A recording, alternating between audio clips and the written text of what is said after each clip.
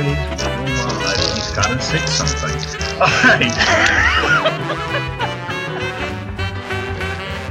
All right, guys and girls, welcome to another episode of Under the Dome with my hysterical co-host, Sean Williams. I'm your host, Alan Ulrich. How you doing, guys?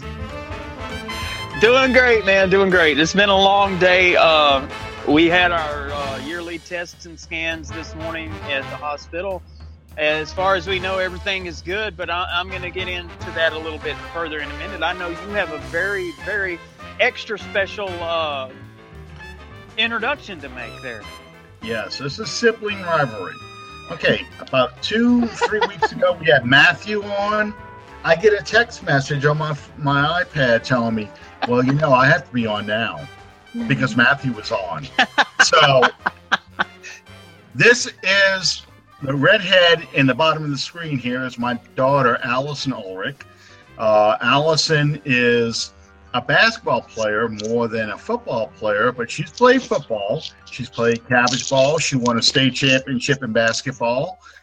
She's currently at my alma mater. She's at UL Lafayette in her dorm room, supposed to be studying, but she's going to be participating with us for a little while, and she's going to talk to us what she knows about football to show that she knows more than her brother. So welcome tonight, Allison.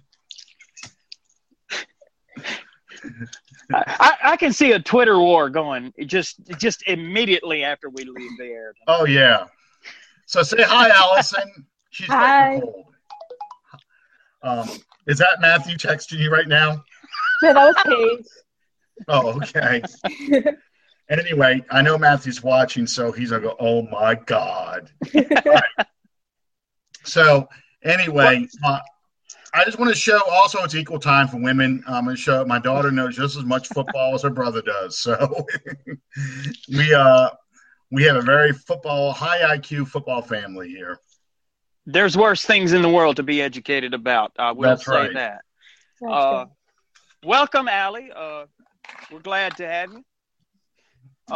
Real quick, I want to pay the bills. We want to thank Fan First Productions. And also, if you guys like the Carolina Panthers in any way, shape, form, or fashion, which a lot of our fans do not, and that's okay with me, but the guys from Fan First Productions also do a Carolina Panthers podcast called The Carolina Cat Chronicles, to which we occasionally do appearances with them as well. We want to invite you guys to go to iTunes and to YouTube and subscribe to our channels, the Under the Dome. I don't know it. Alan, you can correct me on it. I don't know if they're still listed under the C3 network, but it may have that included in the title. Anyway, you guys subscribe. We really need to push our subscription rates up. I think Absolutely. I think the last time I looked, our YouTube channel has 64 subscribers. I'd like to see that go to 100 before the draft. That would be a cool thing to set for a goal. Absolutely. All right. You want me to go ahead and do my little Yeah, I thought you were going to go ahead and do that. I was giving you free space to do that. I never know if you're ignoring me or if you're just listening. Not at all. I am listening, and I'm going through stuff right now just to double check what you were talking about just a second ago. See, actually, the concept of multitasking is so far out of my wheelhouse that I don't recognize it when I see it. It is Under the Dome, under the C3 network. So okay. You guys, it helps us out a lot if you guys not just support what we do and watch our podcast, et cetera, but to also subscribe on YouTube and to iTunes. That helps us to push our numbers up, which we need a lot. Okay. I have a little thing that I wanted to say. Oh, by the way, I got my hair cut and got rid of the beard. Okay, that's out of the way. every once in a while,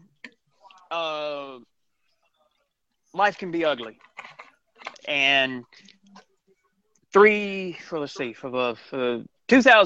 October of 2012, my family found this out firsthand because I was diagnosed with stage 3 colon cancer. Immediately went into radiation and chemo treatments. And long story short, we got it done. Saturday passed, John Pinto's birthday, actually, January the 28th, made 3 years that I have been cancer-free. And I wanted to take a moment here on this platform that we have at reaching this 3-year milestone for me is not something that I did by myself. Going all the way back, John Pinto, Miss Jane Mabry, and several. I don't want to start mentioning names because I'm going to leave someone out, and I don't want to do that. But you guys have supported me all the way back to when I was writing regularly for PFS. You supported my articles, and when I first started hinting at the fact that we were going to have maybe a new project to get off the ground, you guys were inquisitive, and then Alan and I, July the 20th, we got this off the ground, and you guys have been more than supportive. I just want you to know, a lot of times in life, it's about focusing on what's in front of you. Sometimes it's equally as important to focus laterally on what's around you, because what's in front of you may be too horrible to focus on at that moment. And you never know the people that you touch and the people that you meet along the way. You guys have supported me in a way that I can't even begin to express. And I want to just say thank you very much from the bottom of my heart, from my family to all of you guys. Thank you so much for the support that you have shown me and that we have received, not only through this podcast, but over this past 3 years that you have all been on this journey with me, it feels like. Thank you so much. It means the world to me. And Alan, I wanted to tell you about this experience that I had Friday. And it's kind of funny. It sounds like I'm patting myself on the back, but it's really not. It was so cool. And I say it, I want to share this with you because it has to do with what we're doing here. We're trying to reach mass media. I mean, we're trying to reach numbers. I had to go into the hospital Friday to have my blood work done before my tests today. And registration, and I keep looking over here to the side, and there's this 7-8-year-old young man over there, and every time I looked over there at him, he was like, and ducked down, and this went on for about 15 or 20 minutes. So I go to the lab to get my test done, don't think anything about it. Well, here in a minute, this young man and I would assume his dad, walk in, and he's doing the same thing. He's sitting there looking at me and pee-pie, and I'm thinking, what is going on? The kid's dad walks over to me and he says, look, you're going to think I'm crazy, but my son over there is convinced that he recognizes you. And I was like, really? How so? He said, he's convinced that he's seen you on YouTube on that Dome show talking about the Saints. And I didn't want to fall out laughing because I didn't want to insult the man in front of. I just kind of put my head down and picked up my cell phone because my cell phone has an Under the Dome, the logo for our podcast. It's my screensaver when it's locked. And I said, well, actually, your son's right. And I turned the phone around where he could see that. And he was like shocked. And he said, would you mind talking to him? I said, sure. What's his name? He said, JJ.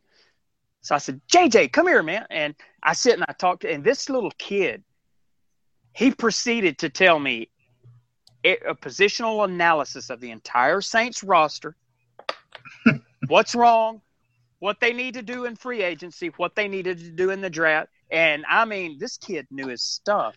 So JJ's going to be an upcoming guest on the show. I can see this coming. When I walked away from it, Alan, I was so ashamed of myself that I didn't offer that. But the kid asked me for my autograph, and it just made me lose my mind. JJ, you're welcome to come on the show as an analyst. You're welcome to come on the show as an analyst. You got more talent and more foresight than I do, my little man. Yeah. And to JJ, if you're watching tonight, which I really believe that you are, you made my week, man. You made my week. Acting with people, I love for people to come up and tell me that I have made some kind of impact on them. And this goes right back to what I was just talking about, because sports has always been football especially, has always been my escape. And 3 years ago, I desperately needed something to focus on besides the fact that I was sitting in a house with a disease that could take my life 6 months after my son was born. And this has given me that opportunity. And the only way that this opportunity keeps going is with you guys. And I thank you for that. I think checks. So I gotta lighten the mood. I'm sorry. No, Sean, I totally get that. I mean, cancer it's a scary, scary thing. So, and most people, unfortunately, don't make it. So yeah, like the old Tim McGraw song, "Live Like You Were Dying." Yeah, that's exactly it. You have to not take anything for granted, because you don't know what tomorrow holds for you. That's exactly right. So yeah, and yeah. I'll throw a real quick statistic out there for you. The type of cancer that I had, which is colorectal, it's the third leading diagnosed type of cancer. For every one of me that's sitting out here saying that I'm 3 years cancer free, there's 3 people that are not. Right. Yeah. We just lost somebody at work to cancer, not colorectal, but cancer of the esophagus, and he was diagnosed in end of April, early May, and he was dead by October. He had stage 3. It was very aggressive. The treatments weakened his immune system to the point that, his recovery was really a challenge for him. And while he was trying to recover, the treatments kind of pissed off the cancer, and it came back with a vengeance. So, yeah, absolutely. It's a scary, scary prospect, because for so many people it's a death sentence, and it's terrible to think about. Well, I'm going to tell you, it does not escape me just exactly how very blessed that I am. And I have my religious beliefs. I don't rub them in people's faces, but I'm going to tell you here and now, it's me. It wasn't that doctor or this person or that. God saved me, and he saved me for a reason, not just for a season. I like to think that reason is to annoy people through this medium, but well, you've got to have something you can focus on. You've got to have hope, and the idea that something better is going to happen. Absolutely.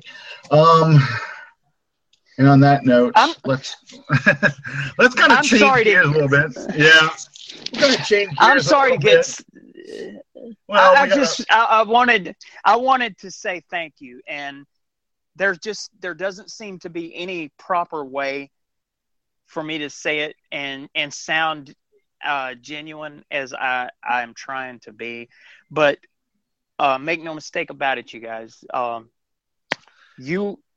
Every one of you that's sitting in front of a computer screen right now watching this, you are a part of my support system, whether you know me, whether I've ever met you or not, because this is my way of dealing and coping.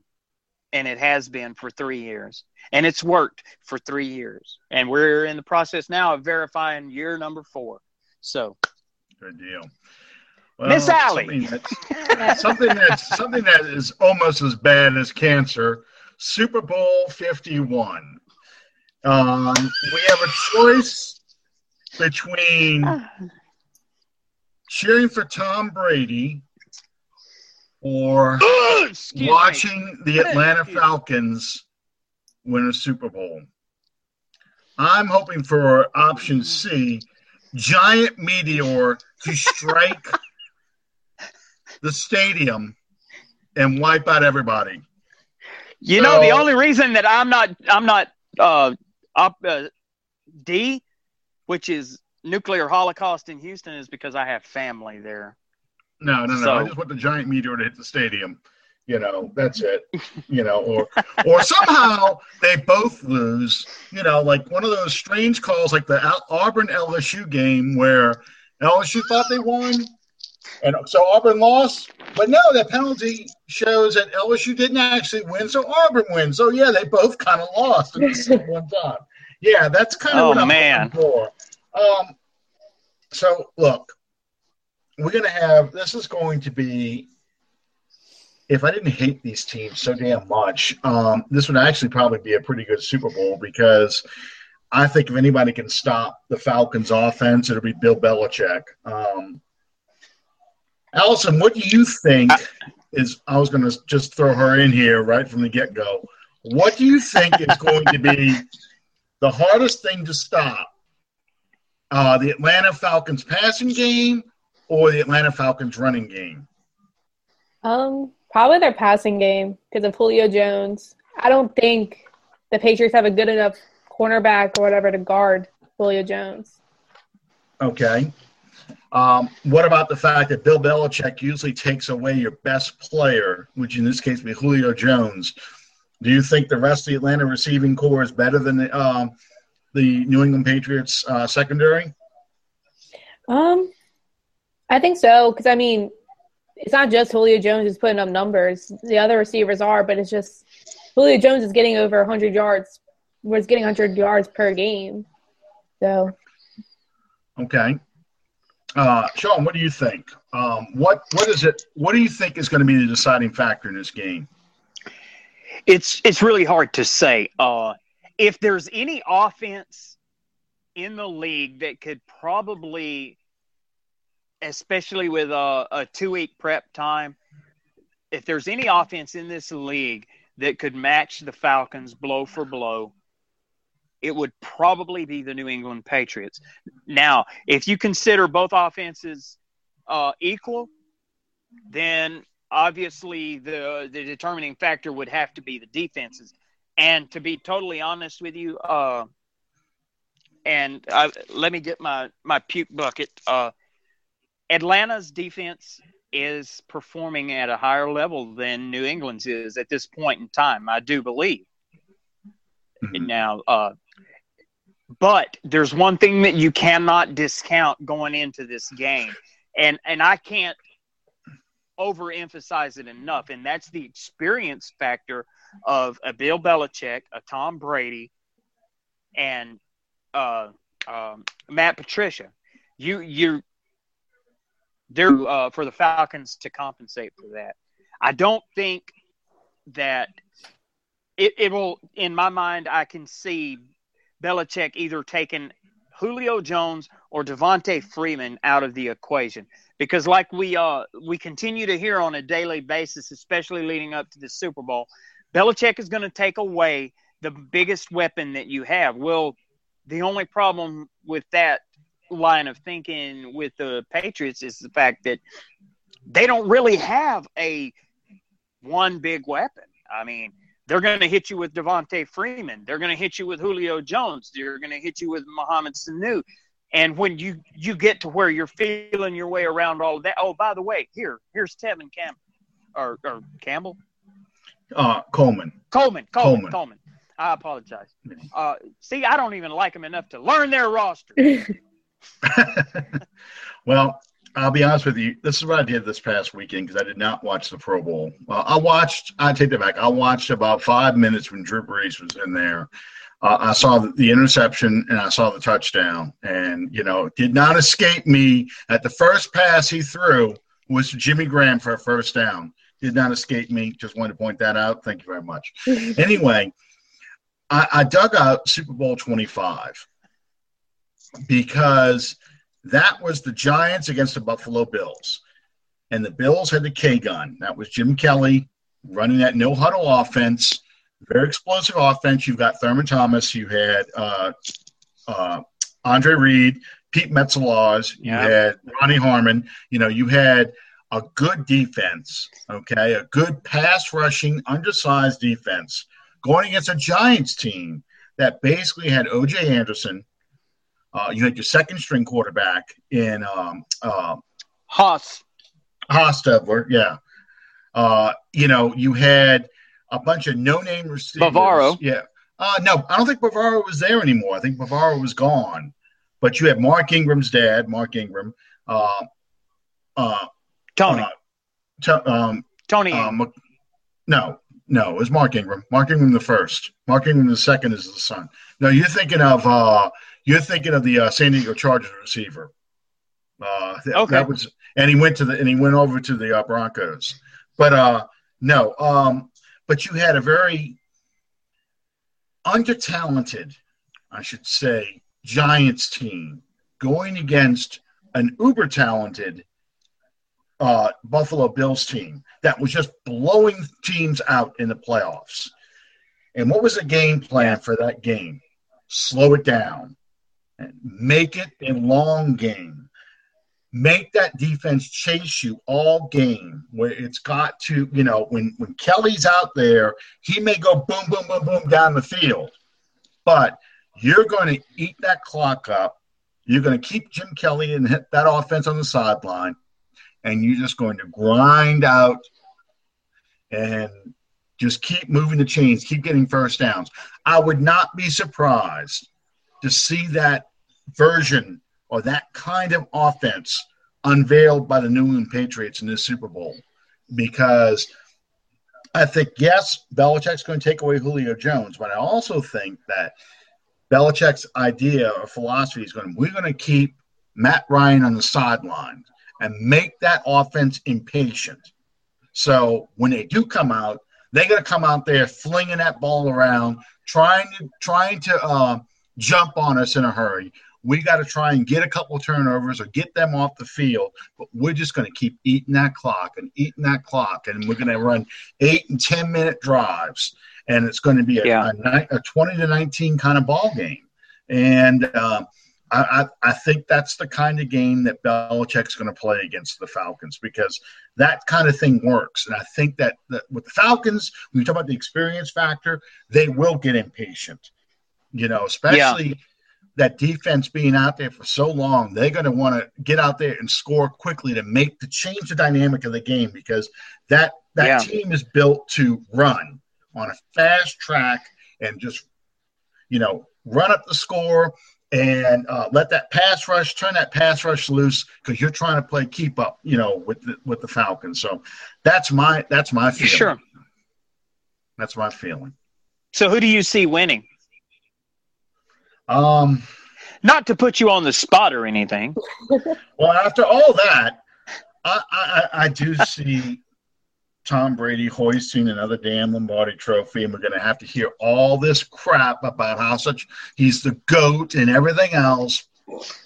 But I think Belichick is just a much better coach than the human thumb, Dan Quinn. I think the experience factor is just going to be better because, I mean, go back to that 1998 Super Bowl against the Broncos or the Falcons. Morton Anderson goes to kick a chip shot field goal. He's made 100 times, and he misses it. And what does he say after the game? He says, man, he said, I went to set up like I normally do, and before I'm ready to go, I made the mistake of looking up in the end zone. And in the end zone, at that corner, he saw so many cameras pointed at him, and it hit him right before he kicked that, oh, my God, this is a Super Bowl. This is a lot different than a regular game. And he missed it. He hooked it. And he said, it gets to you because it's so different. There's so many more people on the sideline, so much more media, and the finality of it all. You know, the game gets to be too big for the first timers. I'm going to go.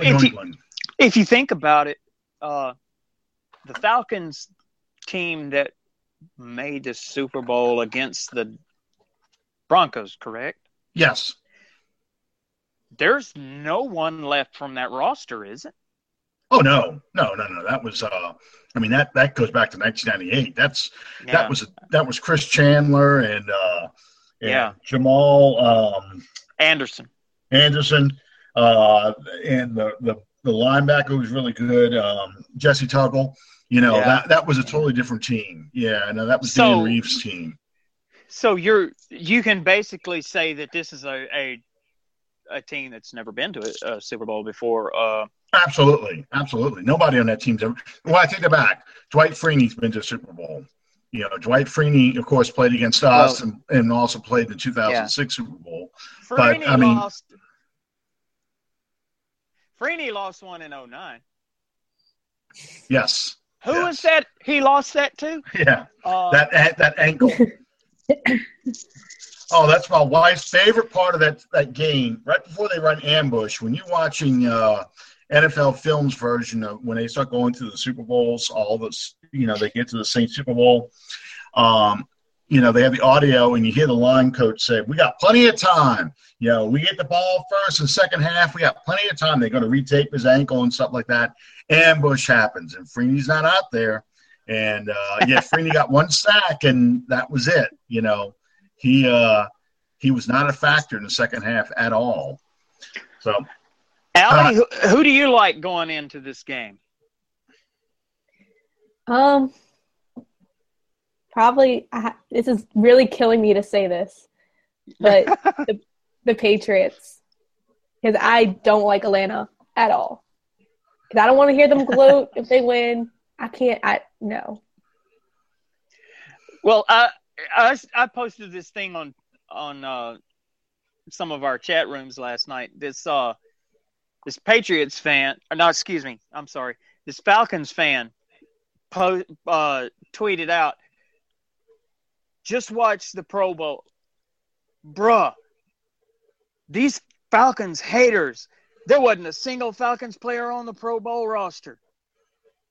And the person that posted this said, "Man, Falcons fans can't really be that stupid." Dude, we have not yet scratched the surface of how stupid it is.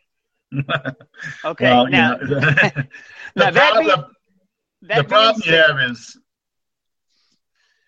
you have is the Dallas Cowboys and the Seattle Seahawks have both been eliminated in the playoffs. So all their fans have to go somewhere. So they're on the Falcons bandwagon. Okay, well, now all that being said, I guess it's my turn to. I can, like I said, it's in terms of explosive offenses. Atlanta is one of the most explosive that I've seen in quite some time. I hate the team. Ooh, that was close. It's a lot like they're explosive, a lot like tequila and taco night over at Pancho's Mexican Buffet. Okay, well, we'll give explosive points to the Falcons. But there again, planning. There is no team ever in the history of this league that Bill Belichick cannot match play for play, offense, defense, special teams. Bill Belichick is without a doubt the greatest coach that has ever coached in pro football, and I'm willing to allow that. Now, his quarterback being the greatest of all time, pardon me, there's no way in hell you'll ever hear me say. Darn Unitas, Joe Montana. Sorry, there's no attack there. There's no way in hell that you'll have me ever hear me say that Tom Brady is the greatest of all time. Sammy Bar. I'm sorry, God. There's not even any way that you're going to have me hear me say that Tom Brady is the best playing right now, because my quarterback, for every one of these Lombardi trophies that Tom Brady lifts up, my quarterback's got a record in the record book. It's all up to what your definition of the greatest of all time is. And I'll tell you straight up, I'll take Drew Brees over Tom Brady every day of the week. Here we go. I said this at the other show. I'm sorry to interrupt you. I said this at the other show. You realize with the Atlanta Falcons going to the Super Bowl, the NFC South is the only division in all of football to have 4 teams go to the Super Bowl since that division was created in 2002. Okay? Exactly. All four teams are capable of going to the playoffs every year. Okay. Look at the AFC East.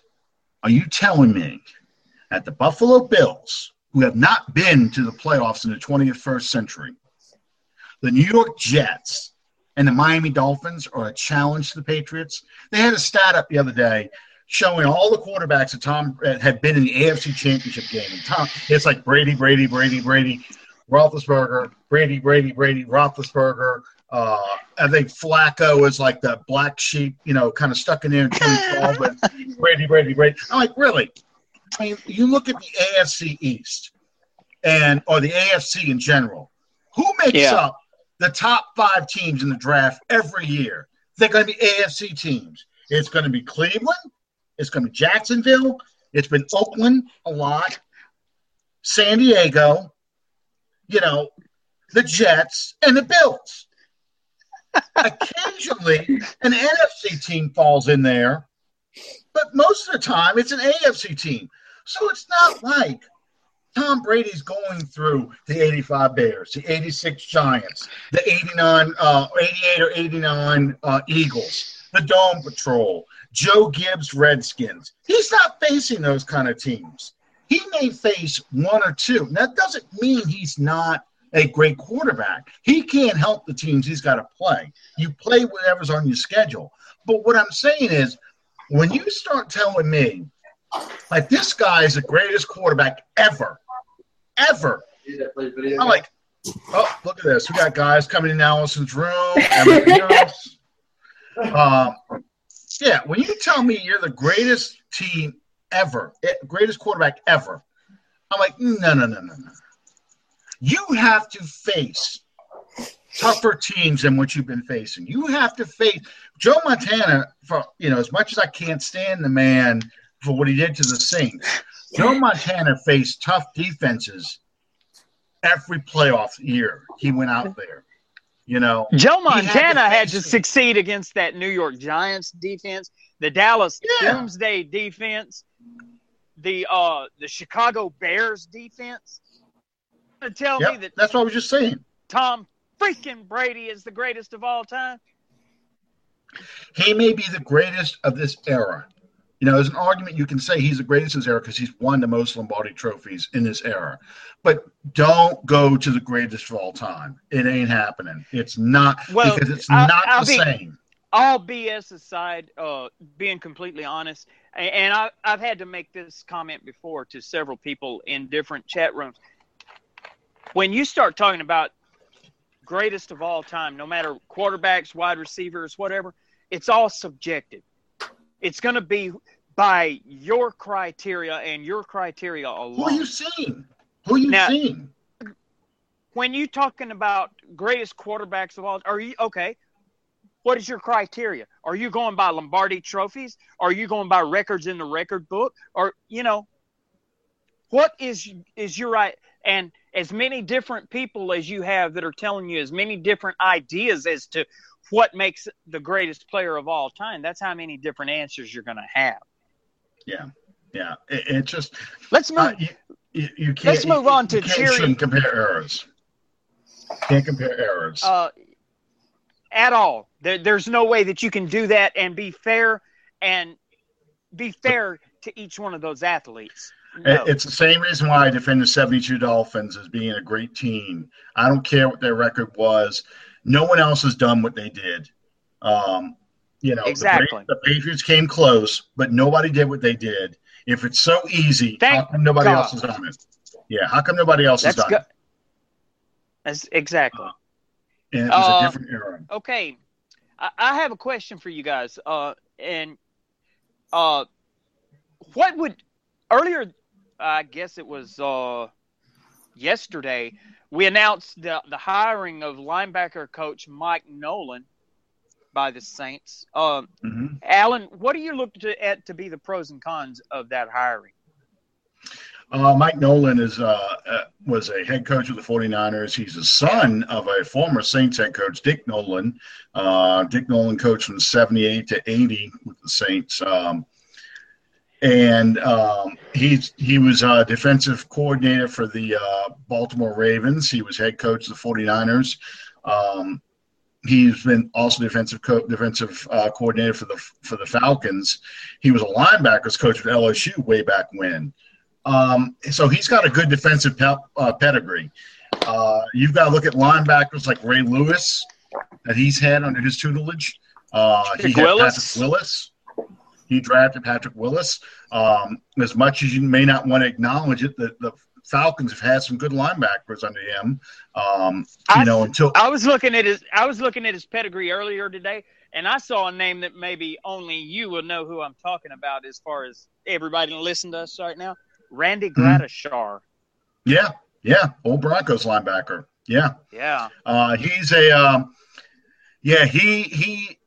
I think this is a big step up as far as quality coaching. A lot of people hated Joe Vitt.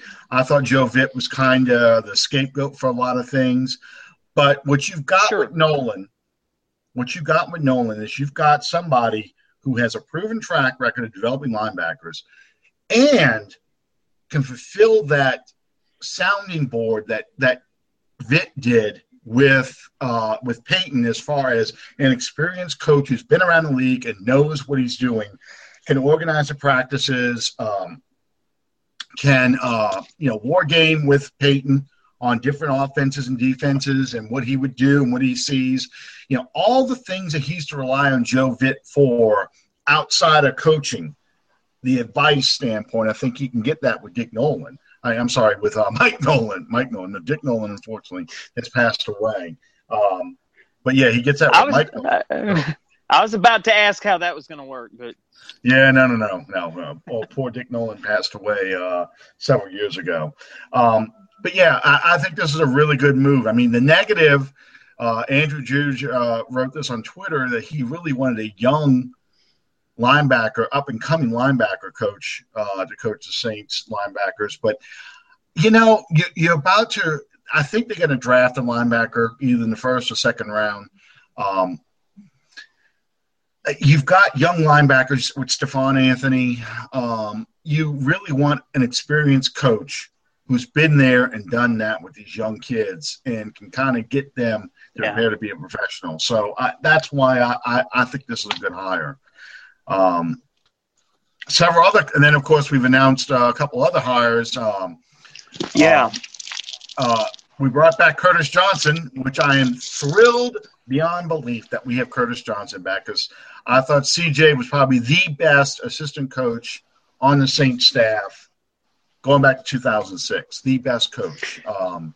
Do you see him doing with Thomas, Cooks, Snead, and we're going to get into the Snead a little bit later, but do you see him doing with this receiving core what he was able to do with Lance Moore, Marcus Colston?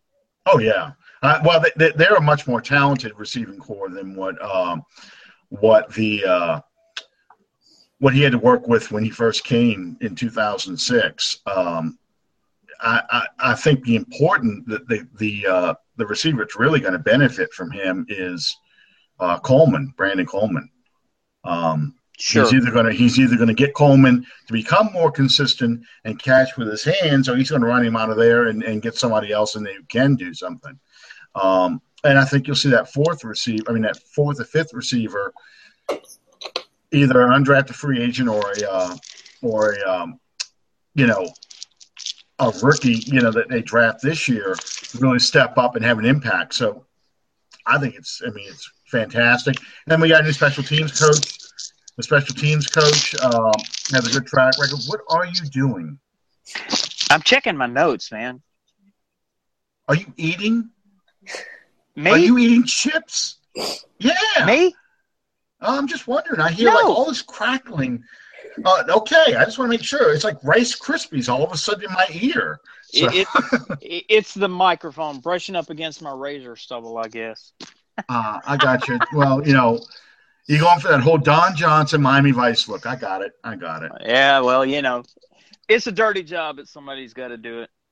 So, Allison, give us your thumbnail sketch while we have somebody here eating Rice Krispies. Give us your thumbnail sketch on the receivers. What do you think of the receiving core? I really like them. Cooks and Thomas both got over 1,000 yards this past season, which was really good. I think if Snead didn't get hurt in the last game, he would have got to 1,000 yards. They're probably the best three receiving core in the league this past season, in my opinion, because they all came up with amazing catches, and each game one was dominating.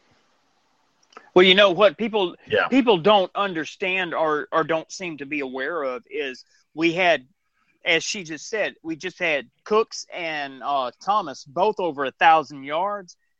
Snead was only 105 yards away from that 1,000 yard barrier.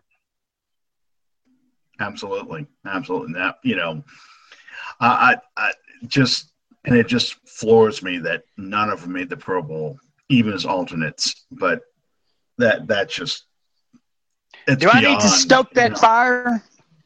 No. I mean, it's a popularity contest. You named it really well last week. So let me repeat that for those who don't remember last week. Let me find it. The annual pre-Super Bowl league sanctioned popularity contest and marketing supplement. Okay. Yeah, how you like that? How you like those jerseys they had on too? My God, it was a color rush look. I didn't even watch, to be honest. It was ugly. It could not be any uglier than those orange. Was it Denver or Seattle or those orange push-up colored jerseys that somebody wore this past year on Thursday night?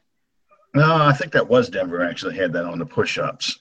So. Oh man. No, I have to say, actually, the nicest looking color rush jerseys were ours. I don't know why, but I guess because it was so simple. It was just white, with black and gold stripes. They couldn't mess it up too badly. I imagine we would have went all gold. It would have been probably kind of hideous, but in a gaudy sort of way. Very. But I mean, we come from the land of Mardi Gras, so yeah. They could have made them wear. Can you imagine the Saints wear Mardi Gras colored jerseys one year, purple, green, and gold? People were like, "What the hell? What is something wrong with my TV? What the hell?" Get that whole Bobby Hebert look at the sideline look. I mean, what? Do you know why LSU's colors were purple and gold? Because when they first had a football team, they needed uniforms, and the only place that they could find enough material to make that many uniforms was from surplus Cadbury's Easter eggs? Was from surplus Mardi Gras gear left out of New Orleans. So the colors became purple and gold. And here I thought it was just Cadbury eggs. Okay. Well, I know Huey Long was a big promoter for LSU, so I did not know that about the colors. Quick, Allison, go ahead. What are the colors of UL? Red and black. Vermilion red. Vermilion? Oh, my bad. Vermilion red and white. Yeah. Oh my God, girl. Never mind. You just keep sitting there. Just keep sitting there. Okay. So next question. Checks in the mail. Next question. She's got a Raging Cajun shirt on too. All right. So we have we have one big coaching vacancy left. Then we got a couple of assistants. One maybe an assistant linebacker coach, which I don't know if they're going to fill that or not, because I think one of the reasons why we had an assistant linebackers coach is because Vitt was kind of doing more than just coaching the linebackers. I think that's what the assistant was mainly doing. But the only vacancies – I'm sorry to interrupt. The only vacancies that I'm showing that we have left is the special teams guru, which I fully anticipate what's his name, O'Day? Kevin O'Day, yeah, coming back. I fully anticipate him being elevated to that position. But the only other one that I see that we haven't addressed thus far is defensive line coach. Yeah, and I expect we'll probably hear something the next day or so.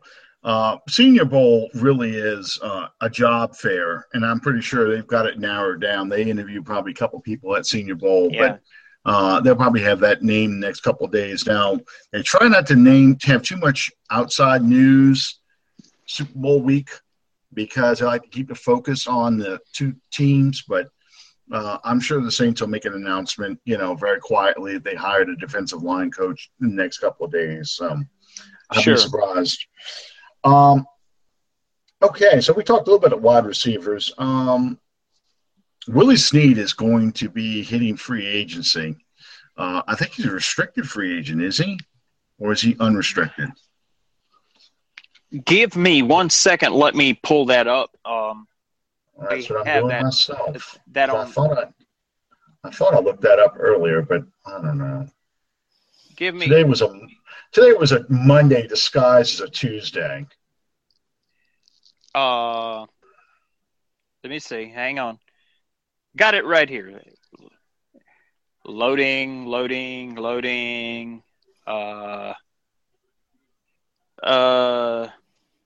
No, I don't want to subscribe. Shut up.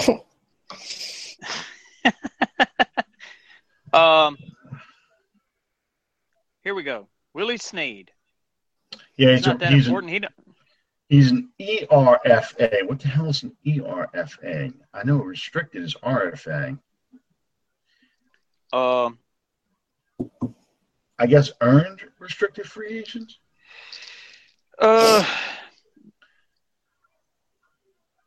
Okay. No, I have to pay to find out. But it says ERFA, which lends me to believe he's a restricted free agent.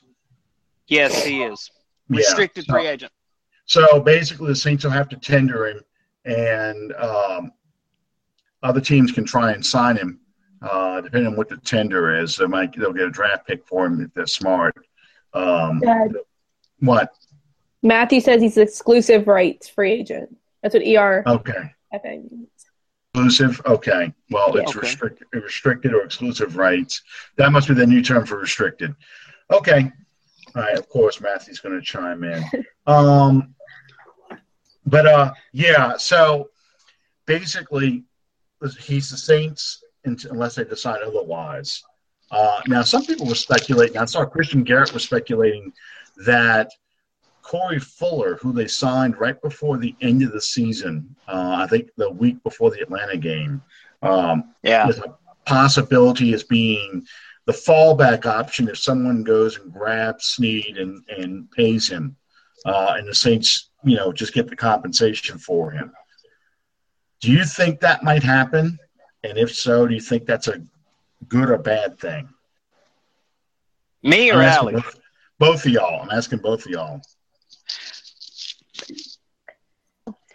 I think it's going to boil down, actually, in the final analysis. I really and truly believe it's going to boil down to not how bad that the Saints want to keep Willie Snead so much as how much Willie Snead wants to stay in New Orleans. It's going to be a matter of New Orleans making an offer to him and him deciding whether that offer is going to be enough to keep him here or in offers from other teams.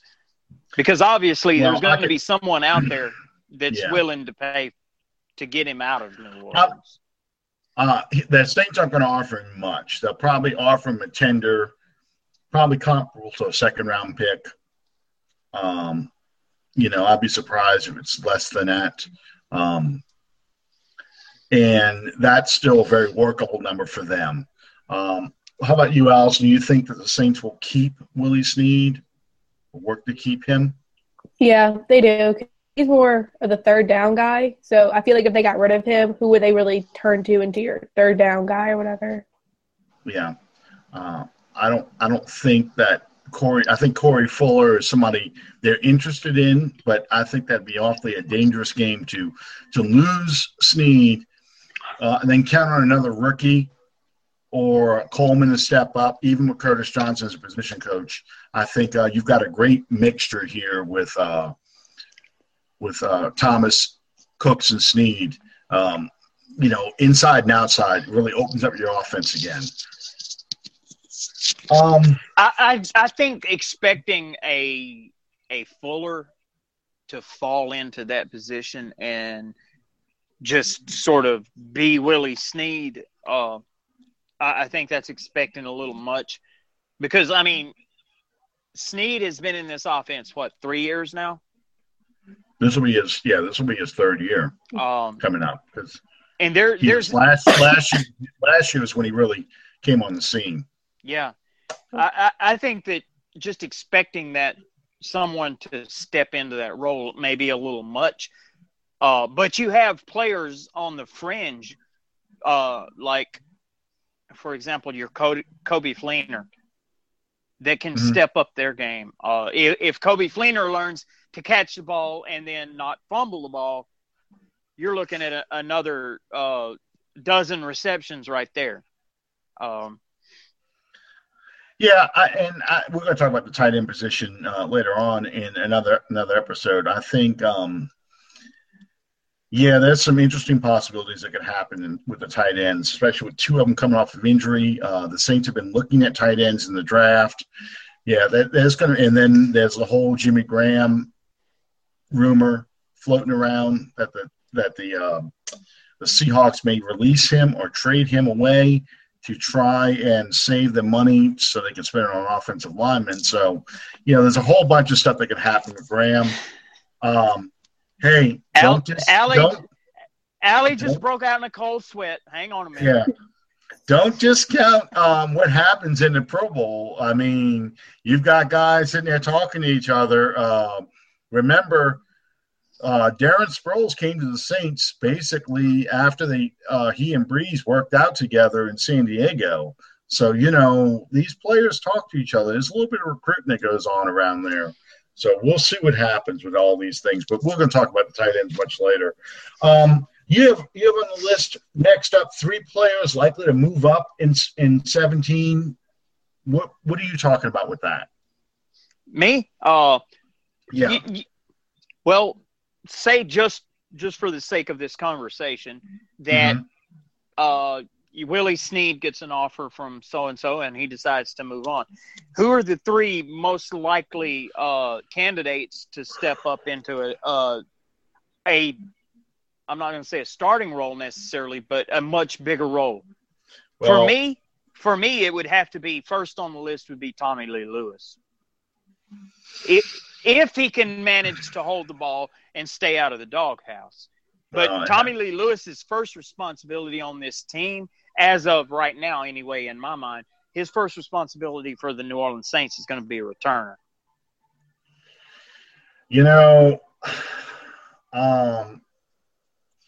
The problem you have really is I put Brandon Coleman at the top of the list because obviously he was the 4th receiver. After that, I have a feeling if there's somebody's going to step up, let's just say that we lose Snead, if someone steps up, it's going to be somebody who's not currently on this roster. I'll be honest with you. I'm looking at the receiving position here, and you know, before we even hit free agency, you got Corey Fuller, Jake Lampman, Rashad Lawrence, Tommy Lee Lewis, and Jordan Lambert Williams. Not exactly a great litter to pick through. I think they would look for somebody else beforehand. They'd bring in a veteran receiver of some kind. They tried to bring in the guy ended up going to Detroit, Bolden. They tried to bring Bolden in, as a possible leadership position. It didn't really work out. They brought that kid in from San Diego. Well, not kid, but he got hurt on IR and they waived him. I would not be surprised to see them draft a receiver. In fact, I know people are screaming right now when they hear that defense, only defense. But I mean, when you're looking at the 6th and 7th round and you're starting to pick through what's left, if you've got a receiver that's pretty highly ranked on the board, you take him, even though you're loaded at receiver. So, oh, look, Matt's sending me the list of all understanding NFL free agency. Thank you. Yeah, he just sent me something too. Yeah, it's the same thing. He sent it to both of us. That. No, he said if Snead doesn't sign the tender, the Saints offer, he doesn't play that season. What? Oh, yeah. I know that. I know what you're talking about. Yeah, but he's going to sign his tender. That's not a question of that. It's a question of what kind of tender did they give him, and what does anyone try and match that? Because let's just say, like I said, the Saints put a tender on him worth a 2nd-round pick. Okay, so a team that signs him, the Saints will still have 7 days to match it, to choose to match it. And if they don't match it, they get a 2nd-round pick. So, it's a win-win. So, I mean, we'll talk more about that, of course, because it's a free agency. But what did you give up to get Willie Snead? Nothing. So, So it's win-win. I mean, don't get me wrong. I love Willie Snead as a player on this team. Don't get me wrong. But invariably, the name on the front of the jersey always has to supersede the name on the back of the jersey. Well, I as much as I enjoy Willie Snead, I'm not going to call him a poor man's Lance Moore anymore because he's stepped up considerably. Yeah. He's no longer, he's his own man now. But like Lance Moore, this is a receiver that Drew Brees has made and this offense has made. And it would be hard for him as a number 3 receiver, because that's essentially what he is now, a number 3 receiver, to step into some other offense and become the number 1 or number 2 guy, which is what they probably end up paying him like. So, it would be a challenge for that kind of guy. A receiver that Drew Brees made, kind of like Don't even go there. Don't even go there. Don't even go there. Allie just put a laser scope right between my eyeglasses, man. Allison has met Jimmy Graham. I've got a picture of her with Jimmy Graham up in her room. So I'm sorry. Yeah. No, look, guys. I'll be the first one to admit. The further we get into this, the days. It's been kind of a not necessarily a funny ha-ha joke, but a running joke nonetheless. Making one more run before Drew is done. Those days are beginning to be numbered. I've argued with this for people on the Facebook and everything else for a long time when they get into the weaknesses of Graham.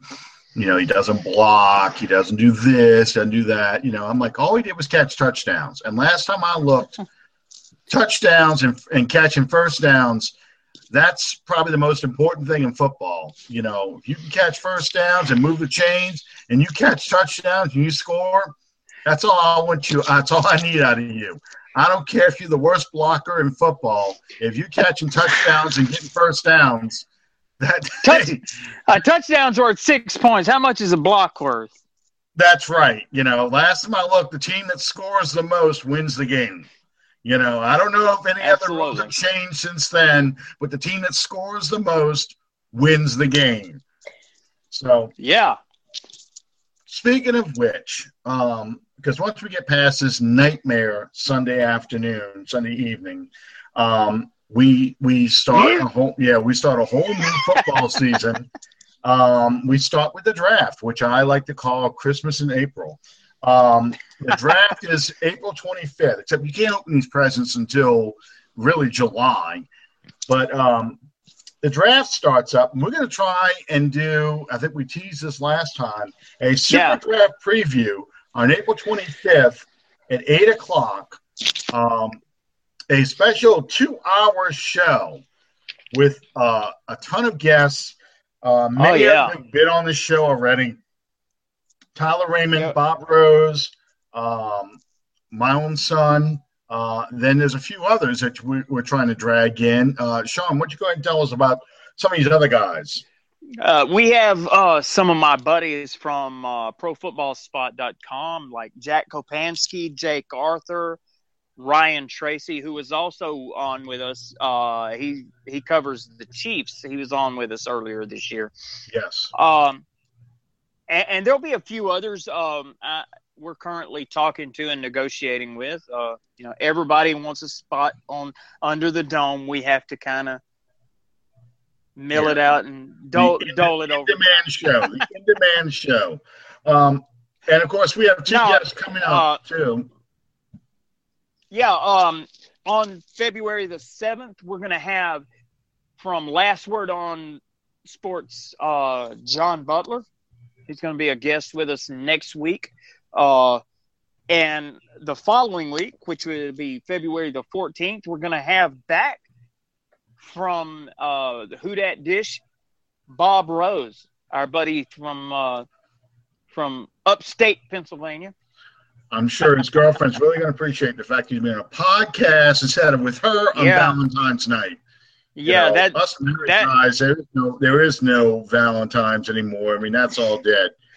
Just for the record, it's all my fault. Yeah. I schedule the guests. I do all the. It's all my fault. I got big shoulders, and my wife will punch me in the face. So there we go.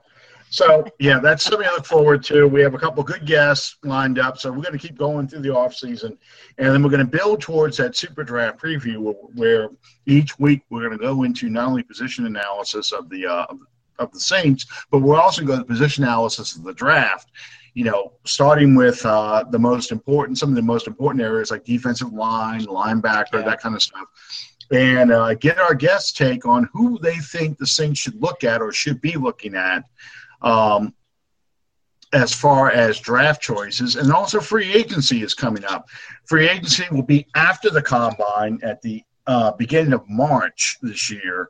So it's people are going to be sitting there for a long time waiting to see what's going to happen. And of course, free agency changes everything we do in the draft. If we were to sign, say, a stud outside linebacker, suddenly now outside linebacker is not going to be that big of a need in the draft compared to defensive line. So it's all things, draft is shaped definitely by the what happens in free agency. Allie, let me ask you this. What do you see as the top three positions of need heading towards the draft? Oh, wait, me? Yeah, you. Yes, you. Oh, I think the Saints really do need a defense. Really, they need another safety. They need a defensive line, and they need a linebacker. I think those are the three main things they need, because if Kenny Vaccaro can play a whole season and play like he was playing last season, it's gonna be a lot better, because I don't think Jarius Byrd is going to stay with the team any longer. I think they might move on from him. So if you get a good safety backup that can, outplay Byrd, you can see Byrd gone probably some point this season. I think that the position of safety is going to depend a great deal on the development of Von Bell. I really do. as far as what she was just alluding to in terms of moving on from Jairus Byrd, I think that's going to depend in a great way on exactly how far developed Von Bell goes from his rookie season through training camp. Well, and you're still looking at a 3 safety alignment still. So, even if, say, Von Bell does develop enough to be a starter, you're still looking at another safety that probably be playing out there because that's just the type of defense they like to run. As we've seen from this past season, depth is something that we really, really need to be, in my opinion, more mindful of, because if your depth is undrafted free agents, then you're going to get exactly what you pay for, if that makes sense. Yeah. No, it does. You're not going to you're not going to put undrafted free agents out there to be your depth. And worst case scenario, which for the New Orleans Saints actually happened at the cornerback position, you're not going to put undrafted free agents out there and have a top 10 defense in the wake of that. Well, undrafted free agents can help you out for a game or two, and they can come in for series and situational football and so forth. But if you've got to rely on them as your starters to cover the type of receivers that you're going to be facing, not only in the NFC South, but just the NFL in general, you're not going to last very long. So, you've got to build up the depth with better talented players. And let's just say, for the sake of argument, they keep Jairus Byrd at a reduced salary. You still are looking at a safety as a possibility in the draft because of Bird's age. And injuries. So, I don't disagree with that kind of analysis at all. Defensively, you're looking at all 3 levels. You're looking at players you need. And offensively, you're looking at least, offensive linemen because age. You do need another guard in there because, even if, let's just say that Jari Evans signs up for another year and he can still play at a fairly high level like he did this past year, you still need to bring somebody in as your guard of the future, possibly playing in Pete's spot and let Pete challenge Streif for that right tackle position. Or, as he's done all year, this past year, back up Armstead and left tackle. After watching Pete go through training camp, preseason, and over the season, he has been absolutely ravaged by the New Orleans media. He has had a terrible season, blah, blah, blah, blah, all that. To see him still standing come week 17 and having performed at the level that he did throughout the course of the season. I mean, he had highs, he had lows, obviously, as every player does.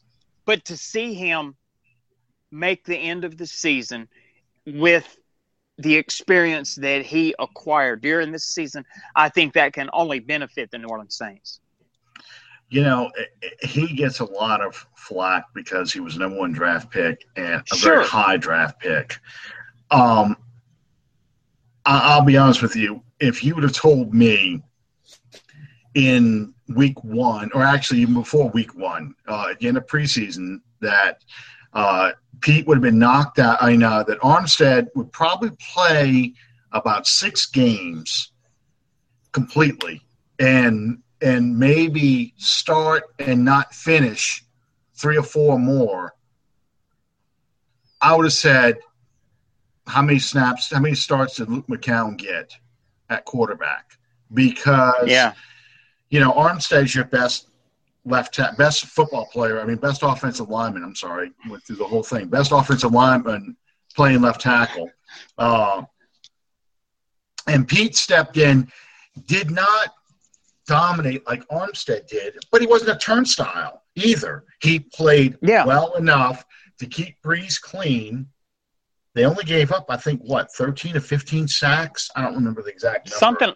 Something I like that. really love, and yes, we can say that Brees is a quick release, Brees can move, and all the other things, but he's still protected Brees enough that he was not feeling heat constantly from that left side the whole time. And he played well at left guard.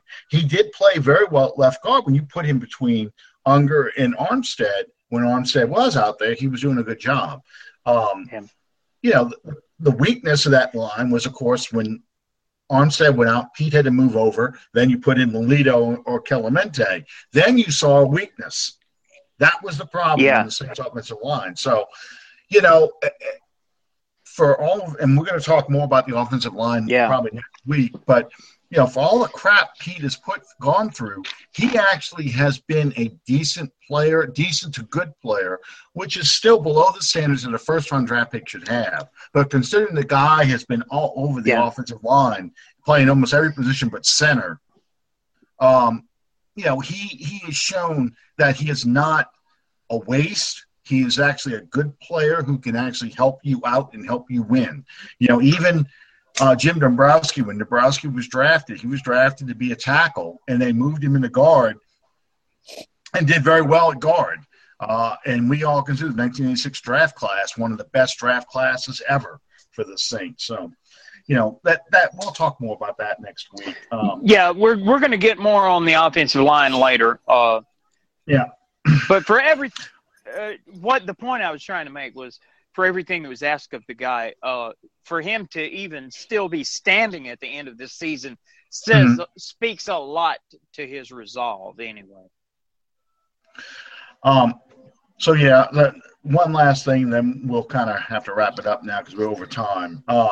You know, like I told you all about the quarterbacks, the wide receiver position is probably the strongest position in the team offensively right now. Absolutely. We probably have 3 Pro Bowl caliber receivers who really fit this offense well. And they all play off each other well. Michael Thomas, I said so much about him last week. I can't say enough. He's probably my favorite offensive player, not named Drew Brees, just because I love how he approaches the game. I love how he catches the ball. I love how he finishes. I just love his competitiveness. Brandon Cooks is basically, old Cliff Branch from the Raiders. You know, he is that same kind of player. Mini-me. Yeah, he is. He is. Every time he catches that ball, he is good to go. And then Willie Snead is Mr. First Down. I love the way he plays too. Brandon Coleman's the only question mark we have, and he just does not play at his capacity. Oh, Alice is losing the Wi-Fi on us. Okay, that's probably the school Wi-Fi. Oh. That's why she's frozen down there. She's not sleeping. She's frozen. She just texted me. So she might come back in a minute. Yep, she just disappeared on us. Okay. I had a feeling she wasn't talking very much, and she's not feeling well either. But she's on UL's Wi-Fi, and yeah, I was afraid that was going to happen. That's everybody but Miss Deb, right? Yeah. Yep. Yeah. Well, you're not going to get Reagan. Reagan doesn't talk sports. But anyway, we'll pick on Allison later, like she was sleeping there in the corner. But anyway, we'll go on some more of that next week. Sean, do you have any final thoughts you want to share with the class? Oh, well, don't chew gum, don't smoke, keep your drinking to a minimum. Yep. I don't know, man. It just occurred to me. It's, you look back on things sometimes and it's, it seemed like a good idea at the time. Strict again, as I started off the hour, thank you guys so much. Very much. Thank you guys for your support, for what we're doing. This is a labor of love for Alan and I. This is something that we believe strongly in and that we enjoy a great deal doing. And as long as you guys are sitting there listening, we're going to be sitting right here talking. Thank you guys so much for your support. Absolutely. And, kind of trying to just suck it up. And I don't know. I'm debating whether I'm even going to watch the Super Bowl. The last Super Bowl I missed was Super Bowl, the Patriots Eagles one, and that was in 2005, because I was actually at Disney World. That was the night I got this tattoo. Really? That was the night I got my Tasmanian Devil tattoo. But anyway, I won't even ask how that even came about. But anyway, yeah. So I'm debating whether I'm going to watch this Super Bowl, and I'll probably put it on for the first quarter. And if Atlanta starts tearing the Patriots apart, I'm turning it off, because people in people in Alabama don't need to hear that level of profanity coming out of my house. That's all I'm saying. Yeah,